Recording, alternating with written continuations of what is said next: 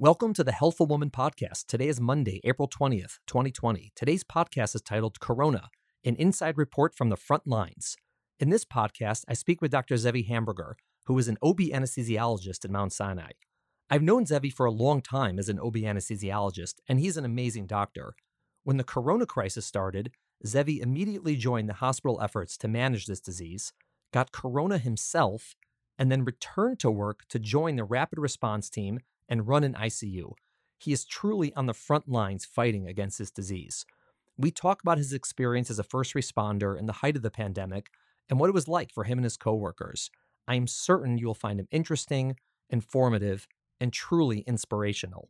On Thursday, we will be dropping 2 podcasts with one of my partners and mentors, Dr. Michael Silverstein. Mike is one of the finest obstetrician gynecologists I've ever known, a master teacher, and an amazing photographer. The first podcast is titled, He Invented the Selfie. He really did. And in the second podcast, we talk about menopause. I hope you've been enjoying the Healthful Woman podcast. If so, please feel free to tell your friends and drop us a rating and review on Apple. Welcome to today's episode of Healthful Woman, a podcast designed to explore topics in women's health at all stages of life. I'm your host, Dr. Nathan Fox, an OBGYN and maternal fetal medicine specialist practicing in New York City. At Healthful Woman, I speak with leaders in the field to help you learn more about women's health, pregnancy, and wellness. Okay, we're here with Dr. Zevi Hamburger, who's an assistant professor of anesthesia at Mount Sinai, who's fellowship trained in obstetric anesthesia and is now part of the rapid response team for corona at Mount Sinai. Zevi, welcome to Healthful Woman. Thanks for having me on the program.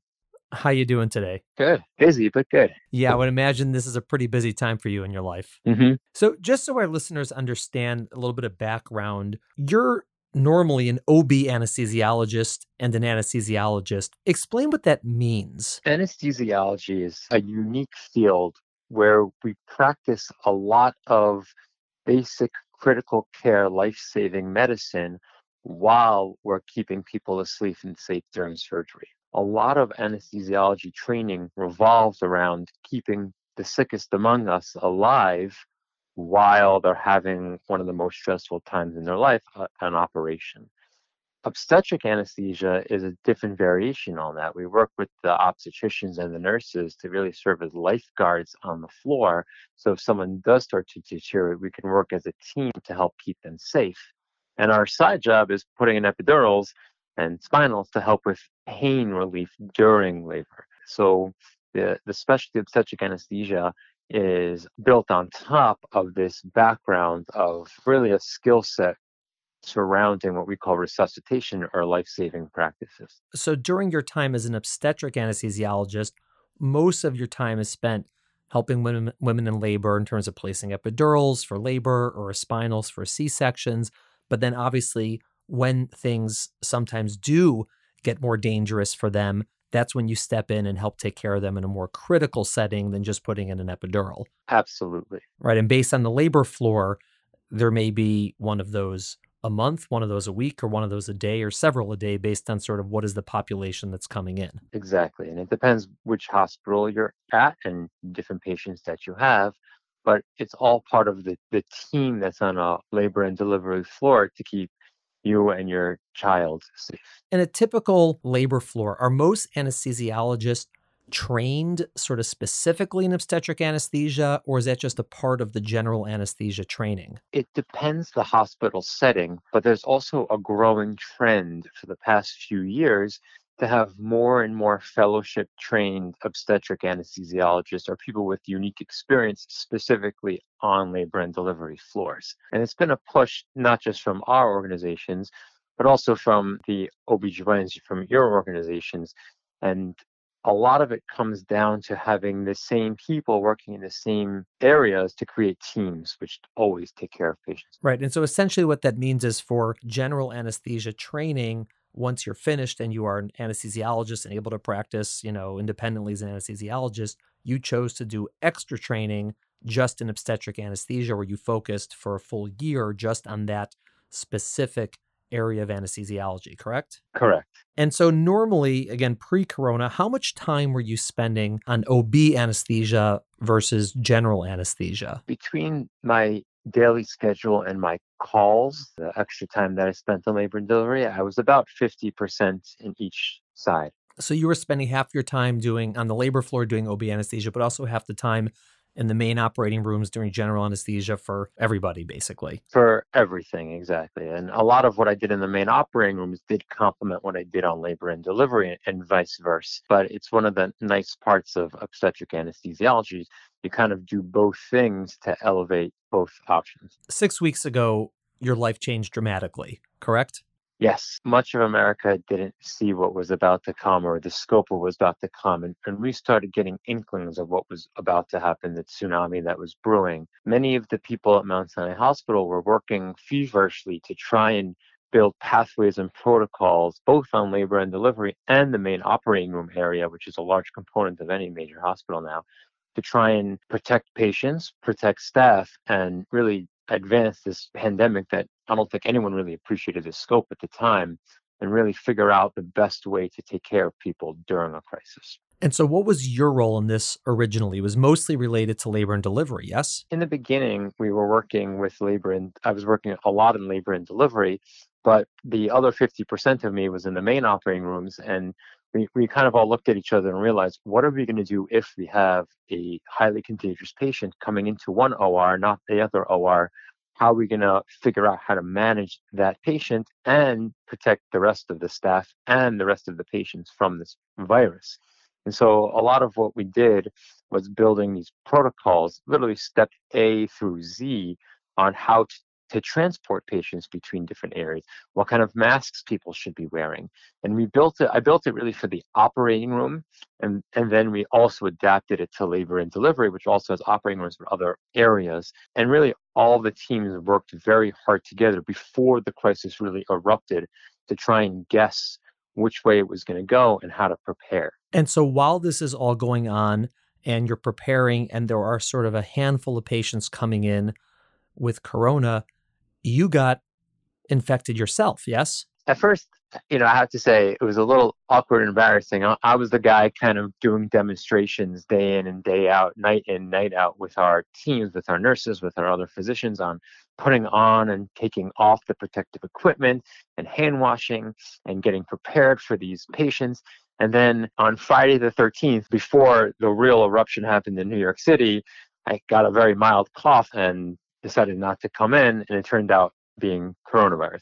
I did not catch it at the hospital. I'm pretty sure it was community acquired, but I got it myself. My wife got it. She had an exposure. It was all over the outside world at that point in our neighborhood.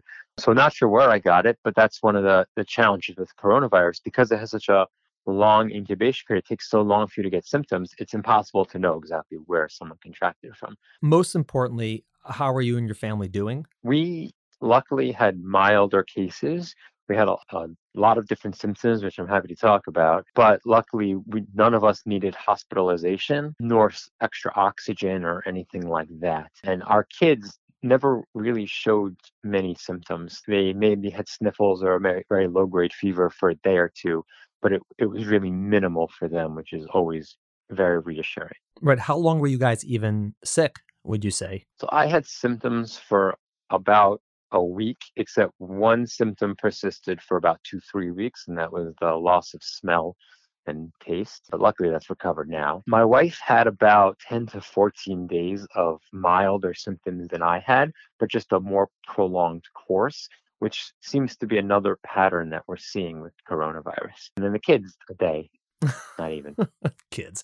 Thank goodness. Yeah. It is remarkable, like you said, for most people in our age groups and for kids, it tends to be a mild course, like how you described. And if we didn't know about corona, they would think they had a bad cold or a mild flu, maybe a little bit unusual in not being able to smell. But it's really, fortunately, not been so dangerous for people who are younger and healthy. But obviously, in a hospital setting, there's people of all ages, and that's both amongst patients who could be sick or well, but then obviously amongst the staff also. When were you able to actually come back to work? I ended up coming back about 9 days later, just because of the way I got sick on a Friday. So I ended up coming back not that Monday, but the week after. My symptoms have been resolved for more than 72 hours. It was more than a week after the initial onset of symptoms. So the employee health cleared me to come back to work. Although no one really knows how long you're infectious for, and even though most people assume it's probably just the first week, I was masked up 24 hours a day in the hospital so I wouldn't spread any virus to anyone else. Right. That was one of the very confusing things, certainly early on in this ordeal, but it still remains confusing is no one really knows exactly how long someone's contagious for, what would make them contagious versus not contagious. Is it their symptoms? Is it the time? Is it a fever? Is it a test? And so at the time, the employee health at Mount Sinai was following the New York City Department of Health, like you said, as long as it was 7 days from the onset of your symptoms and you were basically better and without fever, then you were considered able to come back. But since no one really knew for sure, you are always taking more precautions maybe than you would have otherwise. There was definitely a lot of confusion because I live in New Jersey, and so I got a call from the New Jersey Board of Health with one set of recommendations. I got a call from Mount Sinai infectious disease physicians who are really on top of everything, and they gave me a different set of recommendations. As confusing as it was for me, a physician, I can only imagine what other people are feeling as well. And I see that a lot in the community outside of the hospital is people don't know how even to treat their neighbors, their friends, their family members who've had the disease and have since recovered because there aren't really clear recommendations yet because we just don't have the knowledge yet. Right. And like you said, we have people in our community where New Jersey tells them one thing, one hospital tells them another thing, New York State tells them a third thing, New York City tells them a fourth thing. And again, it's not because there's huge argument, it's just no one really knows. So people just draw lines differently. And that balance between being overly cautious versus being too cautious. And so everyone draws their lines a little bit differently with that. People are unfortunately are going to have to make some of their own decisions, but I always find it's helpful to speak to your own personal physician to help navigate changing data and knowledge that's flowing around. Right. Now, one of the interesting things is since you were one of the early healthcare workers to get corona and to recover from it, when you came back to work, did you feel safer in a certain sense knowing that you already had it? And were you able to take on maybe different or quote unquote riskier roles or responsibilities because you had it? I discussed this with my wife and family before coming back. There were some reports out of some of the Asian countries about reinfection rates, but it very much seemed like this virus would behave like most other viruses, where your body does create some level of immunity. That being said, it's still a little bit of a gamble because we just don't know yet the level of immunity that's produced, how long it lasts. Although just understanding from flu, even though this is a very different virus than flu, you seem to have some level of immunity for at least a couple of months to weeks afterwards, which would be, to my knowledge, the shortest end of it. I was kind of hoping to have immunity, but the way I saw it, and then my wife saw it, is I had it. I may have immunity, but my peers, my friends, my coworkers, they never had it. There's no way they have immunity. That was my calculus in my head. It's better to take a 50-50 chance than a 100% 0% chance. And so that was kind of the calculus in my head coming back.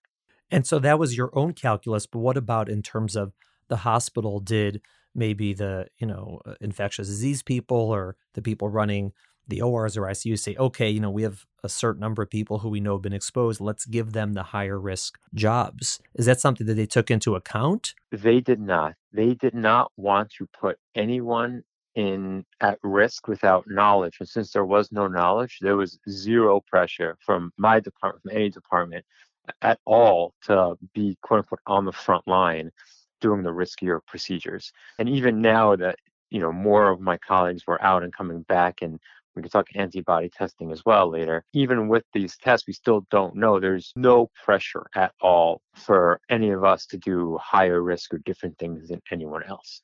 Some people will be willing to volunteer and some people won't. And that's also understandable because we just don't know yet. I made that choice with my wife, obviously. My mother wasn't too happy about it, so I only told her a couple of days later. But it was a choice, 100% a choice. Did having the infection yourself, is that something that helped you connect to patients and families in a way, when you were taking care of them? Or is it something you kept to yourself for fear that maybe they would be afraid of you taking care of them? Or how did you navigate that with the patients? I ended up managing a lot of the critically ill patients, and The ones who I was able to have conversations with, I would explain that I had it, I got better. A lot of people I know had it, got better, to try and alleviate some of their anxiety. However, on the flip side, there's also a little bit of guilt associated with it. And a lot of my colleagues and friends in hospitals right now, doctors and nurses, they're living away from their families. They're scared every time they go home they're going to infect their mother, their father, their children. It's fear that makes this monster so scary, so dangerous, because it breaks down our culture of connecting with each other. And I felt guilty that I didn't have that because, my wife had it already. I had it already. Chances are our kids had it, but even so, kids are, for some wonderful reason, much, much less affected by it. So I didn't have as much fear about it with the children. I definitely felt guilty telling people, I had it, not for fear of that they would shun me. I didn't feel that at all. It was just, I didn't feel like I could relate to them and their fears or anxieties. Right. And maybe in a sense, like you said, they'll feel bad because you're the lucky one who got it and is better and your family has it. So you can sort of live a normal life, whereas everyone else couldn't, maybe. A lot of people said that, and I totally agree with them. Like, I totally get that. I am quite actually lucky that we got it. We had, milder forms. You need hospitalization, thank goodness. We were lucky. We are lucky about it. That's one of the things that motivated me to take on these different roles. Taking a sidebar here, it really is remarkable. We're talking and here you are, you're taking care of people, you're doing extra hours in the most high-risk settings, you're taking care of the sickest patients in difficult circumstances. You got infected yourself, your wife got infected, and you're talking about how lucky you are. And it's really, it's remarkable. And it's definitely gives us a sense of your character. And it's reassuring that the people who are taking care of us have such high character and really are selfless. And I know you're not going to respond to that because I'm embarrassing you, but it just has to be I'm said. Blushing. Good thing it's a podcast. But it has to be said. So getting back, so you come back to work and then you were moved from the labor and delivery area to the more critical setting. You were put on the rapid response team for COVID, correct? No one put me there. I just kind of shoved myself onto it. A lot of anesthesia training revolves around resource management. It revolves around triage. And so I kind of saw it, and putting breathing tubes in is our life's work. It's what we trained for so many years, the difficult situations, planning for it. And just to put it in perspective, the breathing tube procedure, putting it in and taking it out, is at this point what people think are probably one of the higher risk procedures on COVID patients, because when someone's coughing or breathing during that process, they're kind of spraying the virus into the air. So I just figured that would be the best place to start if I'm going to really try and make a difference and help. That's where I showed up on Monday morning. I said, I'll help build the protocol still. We'll test them, we'll review them, we'll work with it. And we did. One of our first OR cases was actually a cesarean delivery, where we followed the protocol with all the leadership in the hospital watching and making sure that they could apply this everywhere else, because obviously they're very concerned for the whole system, learning every day how to make things better here. And then it quickly evolved into just following rapid response. So two things I want to talk about. First is, and you mentioned this at the very beginning, is the overlap between the training to be an anesthesiologist and the practice of being an anesthesiologist and what's needed for patients in intensive care. So people say, all right, doctors in an intensive care unit, but there's a lot of kinds of doctors who rotate through an intensive care unit. And anesthesiologists, as you said, are probably uniquely equipped for a situation like this because you're used to, number one, emergencies. You're used to intubating people, to putting in breathing tubes. You're used to taking care of people who are intubated and are very sick and are undergoing stressful things. And you also interact with so many different departments in the hospital that you're sort of used to being in different places as well. I'm proud of our societies also. They've adapted to put out so much education material so we can evolve into this role of really plugging in all the holes. So the ICU needs backup, we can do that. Nursing needs backup, we could do that. Recovery room, operation, ORs, labor and delivery, even medicine units, other types of physicians are getting a little overwhelmed. We can help with that. Having that ability definitely makes us a unique player in this arena. Right. And the second thing is, explain exactly what the rapid response team is. Like, what is the concept of it? Who's on such a team and when are you called? Sort of, what does that mean? This was started at Mount Sinai just a few years ago, but it's been in other areas. What a rapid response team is, an escalation pathway.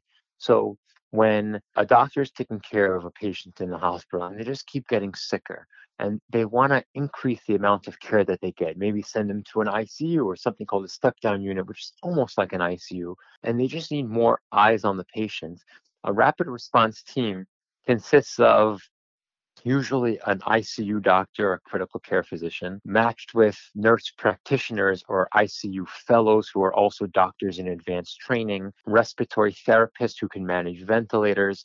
It's a small group of people who can respond to help the primary team's physician or nurse practitioners or PAs co-manage and make a game plan for the patient.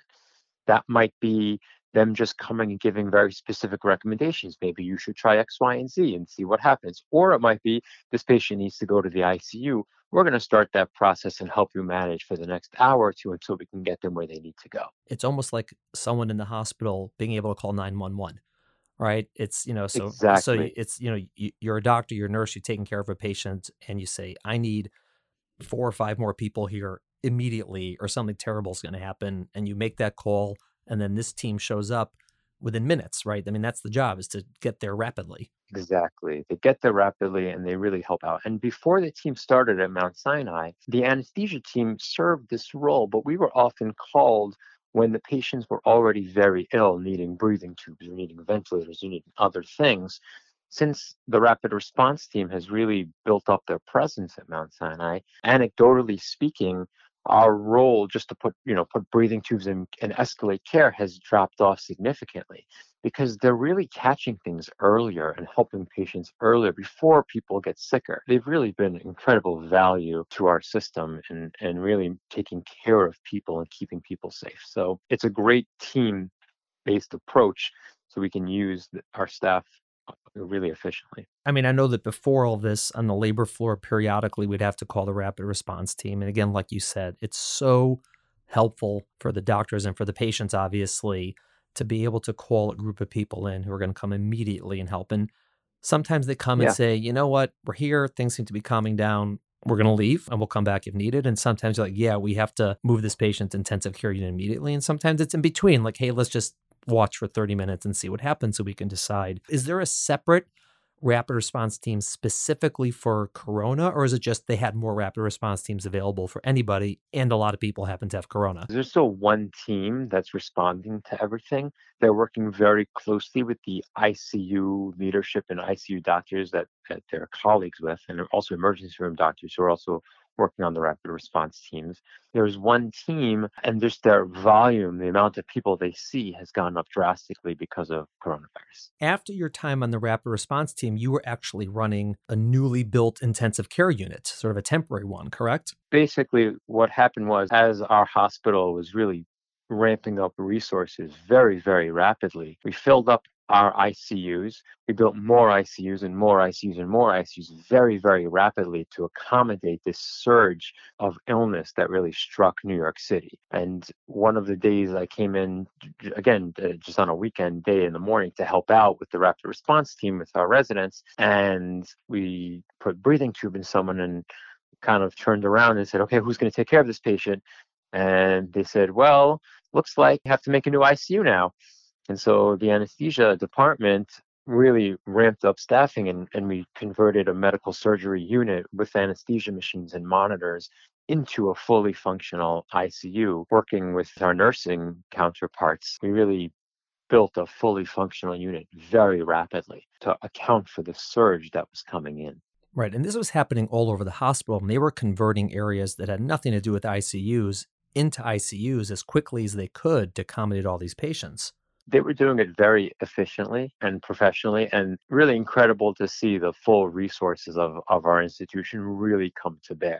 They were calling on every string they had, every connection they had to really help out and build units, build equipment, the life-saving devices. We had an innovation team that was discovering how to turn BiPAP and CPAP machines into ventilators and split ventilators if needed, which luckily we don't need to do that at this point. Every single thing came to a halt, and the entire really might of the institution was focused on this, just triage and solving this problem. And they did. And part of that strategy included all of the stopping of other services in the hospital. So they stopped elective operations.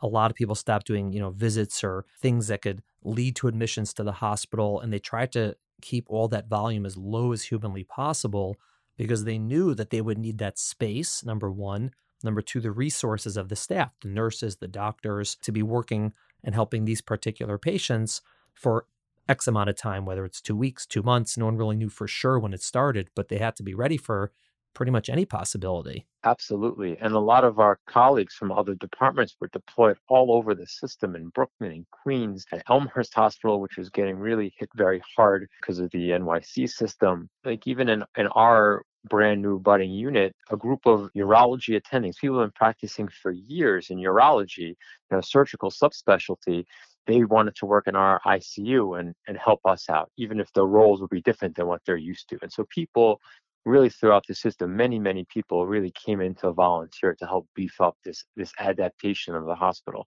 to increase capacity beyond anything it's ever done before. And now at the peak of when this was happening in terms of the admissions, which is probably, we're recording Tuesday, April 14th. It was probably about a week ago, I guess, give or take. A week ago, yeah. Yeah, when the peak. How crowded was it? We didn't actually run out of ventilators at Mount Sinai. We never ran out of space or ventilators. And in fact, because we were able to escalate the building of new resources so rapidly, we ended up absorbing many intubated, ventilated patients on respirators from many of the other hospitals in the region. There were some days we were getting 5 new patients in one swoop to our new makeshift ICU. Even last week, we ended up increasing our capacity even further. We called in our backup team of anesthesiologists. We create small pockets of staff members so we could rapidly deploy anywhere they need to be deployed. So we called in one of our backup teams of residents and attending physicians who were finished with their training to rapidly increase our capacity on our own unit. And then things started to slow down. The rate of new admissions was slowing and almost matching some of the rate of discharges. And so it looked promising that we may be towards that peak that everyone keeps waiting for. And so one of the important things is we all talk about flattening the curve, and it's really important for people to stay home to flatten the curve. But the other part of that graph is that horizontal line, that's healthcare capacity. That's the line. And so what people outside the hospital need to do is flatten the curve. Inside the hospital, we have to hold that line and increase that line as much as possible so the curve never touches that line. And so at this point, I'm quite hopeful that we've done that we've been able to lift that line up to be able to hold it off against the peak that's here. And now we have to figure out what's next. Now, when you were talking about all the transfers coming in to your units in Mount Sinai, was that something that was coordinated hospital to hospital, doctor to doctor? Or was that something that was overseen by the city or the state? How would that coordinate that a hospital is getting overrun and they say we have to move people? How would they know to even call you? It was done by the leadership of the institution and the leadership of the ICUs, and it was done very rapidly. They were able to adapt very quickly to changing situations in our own hospital and the other ones. I'm not sure if the city or the state or anyone else got involved, but in our hospital, a lot of the people in charge are they themselves physicians, either anesthesiologists or critical care doctors or other types of doctors who are luckily used to triage. They're able to identify who we can help and how we can do it pretty rapidly. We ended up just getting calls from the ICU leadership. We need to accept these patients. Can we take them here? Luckily, we can just say yes. We're able to increase our capacity. There's been a lot of talk about sort of the other resources that were brought into the city that were separate from the hospitals, the mobile hospitals, the Javits Center, the military cruise ship, that came in. There was a lot of talk about why they didn't fill up. And was it because, someone wasn't doing their job or, whatever? It just seems to me that in these settings, doctors and hospitals are used to doing things a certain way. If I'm running an intensive care unit and I don't have a bed for somebody, the easiest thing for me is to call someone at the hospital. I know the head of the intensive care unit there to say, hey, I know you, can you take this patient? And it's 1, 2, 3, as opposed to something that sort of is new that is thrown into the works. Is that what you saw? Or do you have another explanation for why those weren't used or weren't needed? Or the reason they sort of stayed mostly empty? I don't have a good reason for it. It could be something as simple as being a little over-prepared is better than being under-prepared. Also, one other interesting thing is our ability to care for our coronavirus patients has been improving drastically every day, every week. In the beginning of the crisis, the expectation was a certain number of people are going to need ventilators, a certain number of people are going to need ICU beds. And then as American and worldwide knowledge, and there's so much pressure now to figure out how we're going to fix this. As that all comes to bear, we're learning and we're adapting. So I'm hopeful that it could just be that the response to it has improved, and that might be keeping some of these numbers down. Coordinating outside systems like that, I'm sure, is also very challenging and fitting into already a very complex medical system. I don't know what's going on those levels. I just see my little part of the world. Well, it is reassuring to know that not everyone understands necessarily what's going on inside the hospital. And the fact that what you're saying is, although it was very busy and so many resources were pulled in, and this, in fact, there did remain capacity. You were able to take all the patients who came in as well as others and never ran out of, ventilators or doctors or nurses, at least in the Mount Sinai system, which is a very big one. That's pretty reassuring, like you said, that not only was flattening the curve potentially helpful for that, but being able to raise that capacity at the same time was helpful for that. And when you're talking about treatments, do you mean things like the medications that are out there, or is it just how to run the ventilator settings? What are your thoughts on those? All of it. So a lot of what we've learned does come out from other countries, but a lot of what we learned comes just 4 weeks ago or 3 weeks ago. We're treating the ventilators like we do acute respiratory distress syndrome, but we're also tweaking it because this is behaving differently than that. We're changing recommendations on how to use steroids appropriately because initial data from other countries was that steroids are all wrong. And we've actually seen the opposite, that the short course of steroids may actually help a lot of people. We're obviously learning from the azithromycin and the hydroxychloroquine studies that are likely emerging. The question is when to use those. They may not be very helpful in ICU care, but maybe before that they may be helpful. So a lot of people are trying new therapies, learning very quickly, publishing and yelling their data out, and then we're kind of adapting to it as quickly as we can, which is actually quite quickly. We can learn something one day and apply it the next day in all of our ICUs.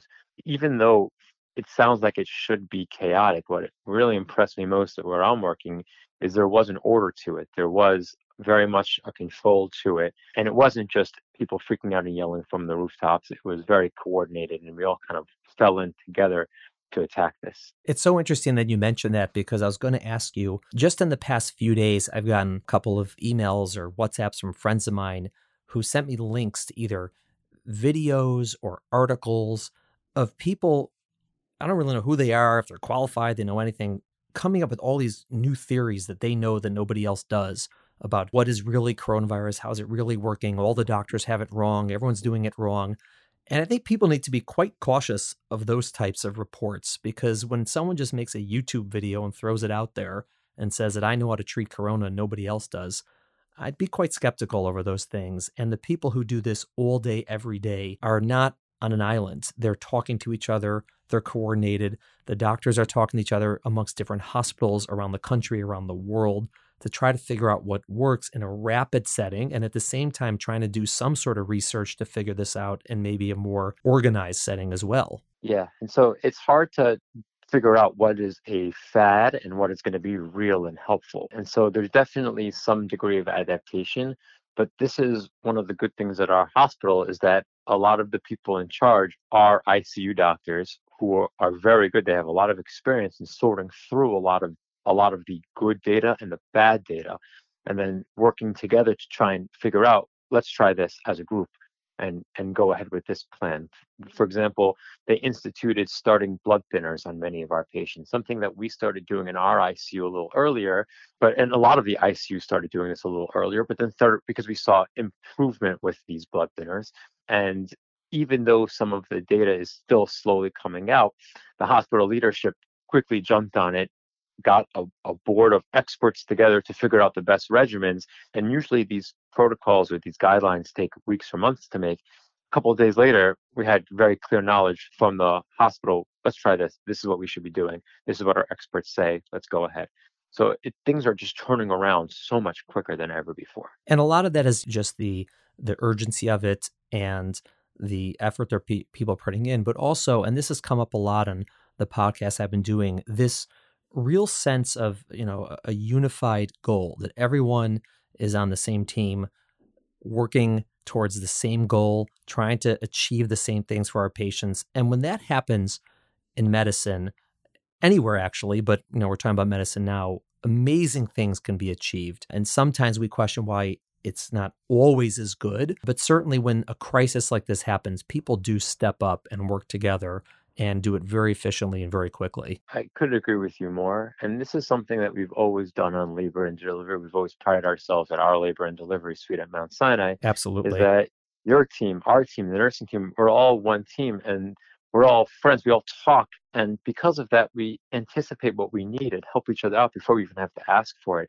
And team-based approach medicine is by far the most efficacious. It works the best. And my chair was just talking to me this morning. He's an ICU doctor, but he's also an anesthesiologist, obviously, but he has extra training in critical care. He was noting, he's like, when you're in the ICU and you develop a team approach, a protocol, we're going to manage all the patients like this in this way. We get the system up and running. Even if every single part of that protocol is disproven medically that it doesn't work, patients still do better because the whole team is coming together and working in a specific way to help everyone out. It makes things run smoother, makes things work better. And during this time of crisis, everyone feels that they're in it together. And I think overall, the morale is still pretty high, even though this is obviously a sad and dangerous disease, and people are really trying to help each other out. It's so interesting that you mentioned that. That was going to be my follow-up question is now, and even let's say during the height of it, a week to 2 weeks ago, what was the general mood like amongst the staff, amongst the healthcare workers, amongst people who were there every day, seeing all of these sick people come in, many of them dying, many of them there a long time, alone, no family members able to see them, people working, very long hours, very hard work. What was the mood like? I'm a hopelessly positive person, but to me, people were really trying to support each other. And obviously, when there's a crisis at hand, there's going to be frustrations that arise. One of the frustrations that you see a lot of talk about is the protective equipment, how much we have, where it's coming from, do we have enough of it? And I think that was an area of fear that people had in the beginning of this. Still something obviously we're considering every day. But I think the majority of people, or really pretty much everyone I've worked with, they're kind of using those feelings and supporting each other. And that's leading to more teamwork, which when people feel like they're making a difference and that we're all kind of in it together and we're in a fight together and we're supporting each other, people generally have been pretty positive. Obviously, there's going to be outliers, and some days people are going to have bad days. And, I've seen people break down, and all we can do is try and put an arm around them, 6 feet apart, obviously, and help them through it. And, this is obviously very challenging times for everyone. For my own personal example, like one of the earlier days I started, working on this new ICU, I'm having what we call a goals of care discussion where I'm talking with a patient who's having a lot of trouble breathing with family members, and we're trying to determine what we're going to do to keep her safe and how we're going to treat her in the future as they're talking to each other and saying that they love each other, saying goodbyes because they don't know what the future is going to bring. No one's there in the hospital. It's just me holding the phone, trying to be part of this very sad and scary family moment. I'm also crying with them because we're still people taking care of people here. When I went out, though, the team that was with me, they saw I was obviously distraught about it. They're all there to support us too. And as much as we're trying to support our families and our patients' families, it's when you're going through this shared trauma, this shared experience together, it really helps to have people with you. I totally agree. And this is something that happens always in medicine. It's not just with corona. I mean, I know on the labor floor, which, as you know, is frequently a very, happy place because a lot of happy things are happening.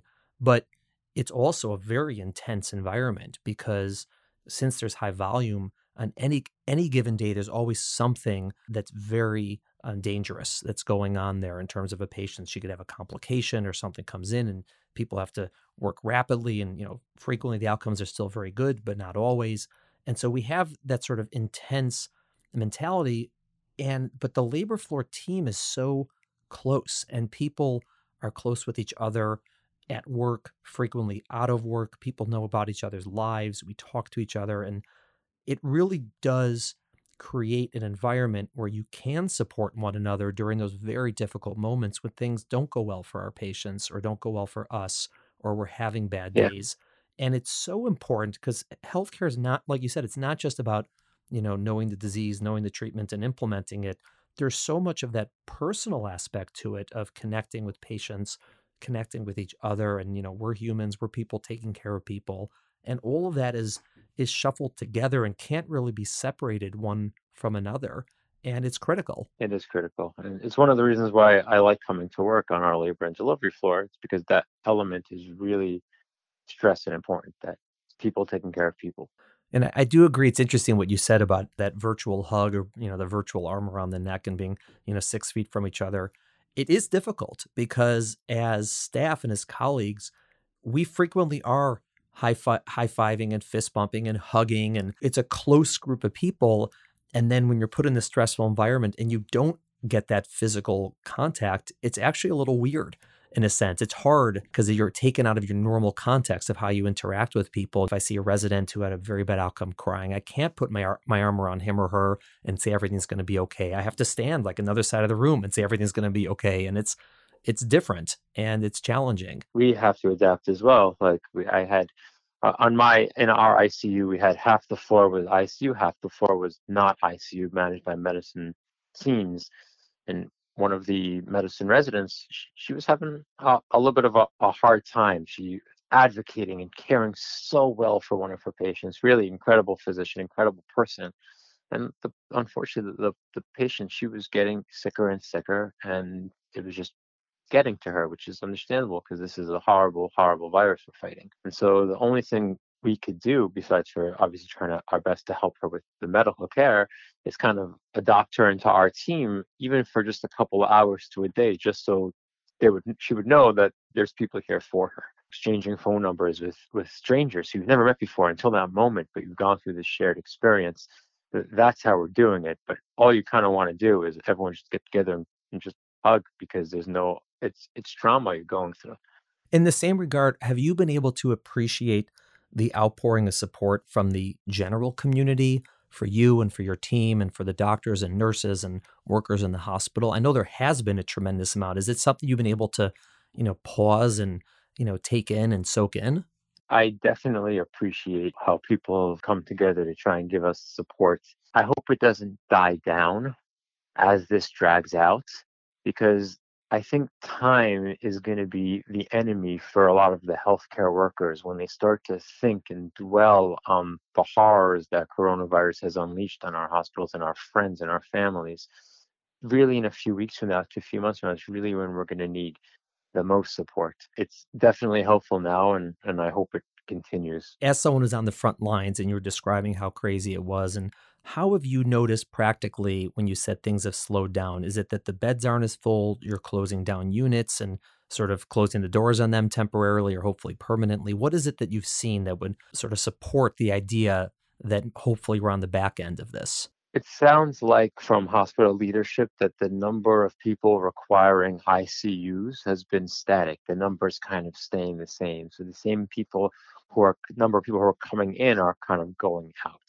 So it's remaining relatively stable. It's still much higher than our system is used to, but it's remaining relatively stable, which means that the number of new cases is probably slowing down. That doesn't mean that the system is not stretched right now, because it is. It just means that likely we're not going to get overwhelmed at this point in time. And that's really important, and that's It is. encouraging. I mean, obviously this has been so difficult on the entire world, but certainly on New York City. Just the fact that there's some positive news coming out that it seems to be leveling off is really it's something to be encouraged about. I'm very hopeful. We may not get a vaccine for 12 to 18 months, although maybe it will be sooner. But all we really have to do is figure out how to limit the progression of this disease. So if we figure out that, say, blood thinners might be the key, or some antiviral medication like an antibiotic, but for viruses is the key, or something else, just slows it down so that it acts more like the flu, where it's still dangerous, but it doesn't kill as many people. If we could just mitigate it a little bit so the system doesn't get overwhelmed again, then we can start thinking about returning to normal. And I think with all of the brain power, people power, resources being thrown at this, I have a lot of hope and faith in humankind to figure this one out sooner than later. The last thing I just want to ask you about is, what have you learned from this? Not related to Corona specifically, but just about maybe, response to a crisis or teamwork or anything in that regard, something broader that you may take away from this whole experience, this surreal experience you're going through right now. I think something that I'm going to take away is that as different as people are from each other, we all kind of have the same fears and concerns and appreciations. We're more similar than we think. Just from what I've seen in the hospital, taking care of people from everywhere, all different walks of life. We're all investing our heart and our soul and everything all together. And it's really incredible. It's inspirational in a sense. I mean, tragedy and crisis like this also brings about great inspiration and great hope and great faith in people and what we're all capable of when we're at our best. And it is impressive. And if you want your mother to listen, this is a point where she should tune in, because I'm going to talk about you again. When, actually talking to you, and you are one of those people who's literally the first responder, the front lines, who was there with the sickest people at the worst point in their lives, doing everything they can to save their lives. And it's not just you, obviously. There's, hundreds and thousands of people like you whose entire goal every day waking up is to help people and to save people and to do it selflessly and thoughtfully. And I think we can take great pride, and also we can feel very secure that the people charged with taking care of us are truly amazing. And I know you would never say that about yourself, but I'm going to say it about you and your colleagues and your coworkers. And these teams of people are just absolutely unbelievable and awe-inspiring. And it's just, we thank you, couldn't thank you enough. And we continue to thank you and support you. And I'm so glad that you're the person there in case one of us gets sick. And I just wish you and your family all the best. Hopefully we'll all get through this together. I just want to say two more things if possible. Number one, like you said, I'm one of the many. I'm not unique in this. There's so many of our colleagues and friends and who are doing the same exact thing. And that's where I think a lot of my hope comes from. I'm not unique. That so many people around me are doing the same exact thing, the same exact calculus in their head, trying to figure out how they can help and save people. That's really what's going to help us win. And then the other thing is there's been an outpouring of support for us healthcare workers, which is really appreciated. But the reason I can come to work is because of the people who I'm leaving at home, my wife, my family, who are helping me get to work. So I don't have to be home taking care of everything there. And that's another thing that people don't always appreciate. In order for me to come here and do what I'm doing, and for my colleagues to come and do what we're doing, it's those other people who are supporting us. It's really so important. 100% agree. And like you said earlier, when you made this decision to come back and go into this higher setting, you had to speak to your family. These are the people that you had to clear it with. It wasn't just a unilateral decision to be a hero. Yeah. This is a group decision, a family decision, and the entire family deserves credit. Your entire family deserves credit. Thank you so much for coming on. I really appreciate it. And I learned so much from speaking to, as I always do, and I look forward to seeing you a lot. I can't wait to be back on Labor and Delivery, I promise. And good times. And I wish you and your family a happy Passover as well. You too. Thank you for listening to the Healthful Woman Podcast. To learn more about our podcast, please visit our website at www.healthfulwoman.com. That's HEALTHFULWOMAN.com. If you have any questions about this podcast or any other topic you would like us to address, please feel free to email us at hw@healthfulwoman.com. Have a great day. The information discussed in Healthful Woman is intended for educational uses only and does not replace medical care from your physician. Healthful Woman is meant to expand your knowledge of women's health and does not replace ongoing care from your regular physician or gynecologist. We encourage you to speak with your doctor about specific diagnoses and treatment options for an effective treatment plan.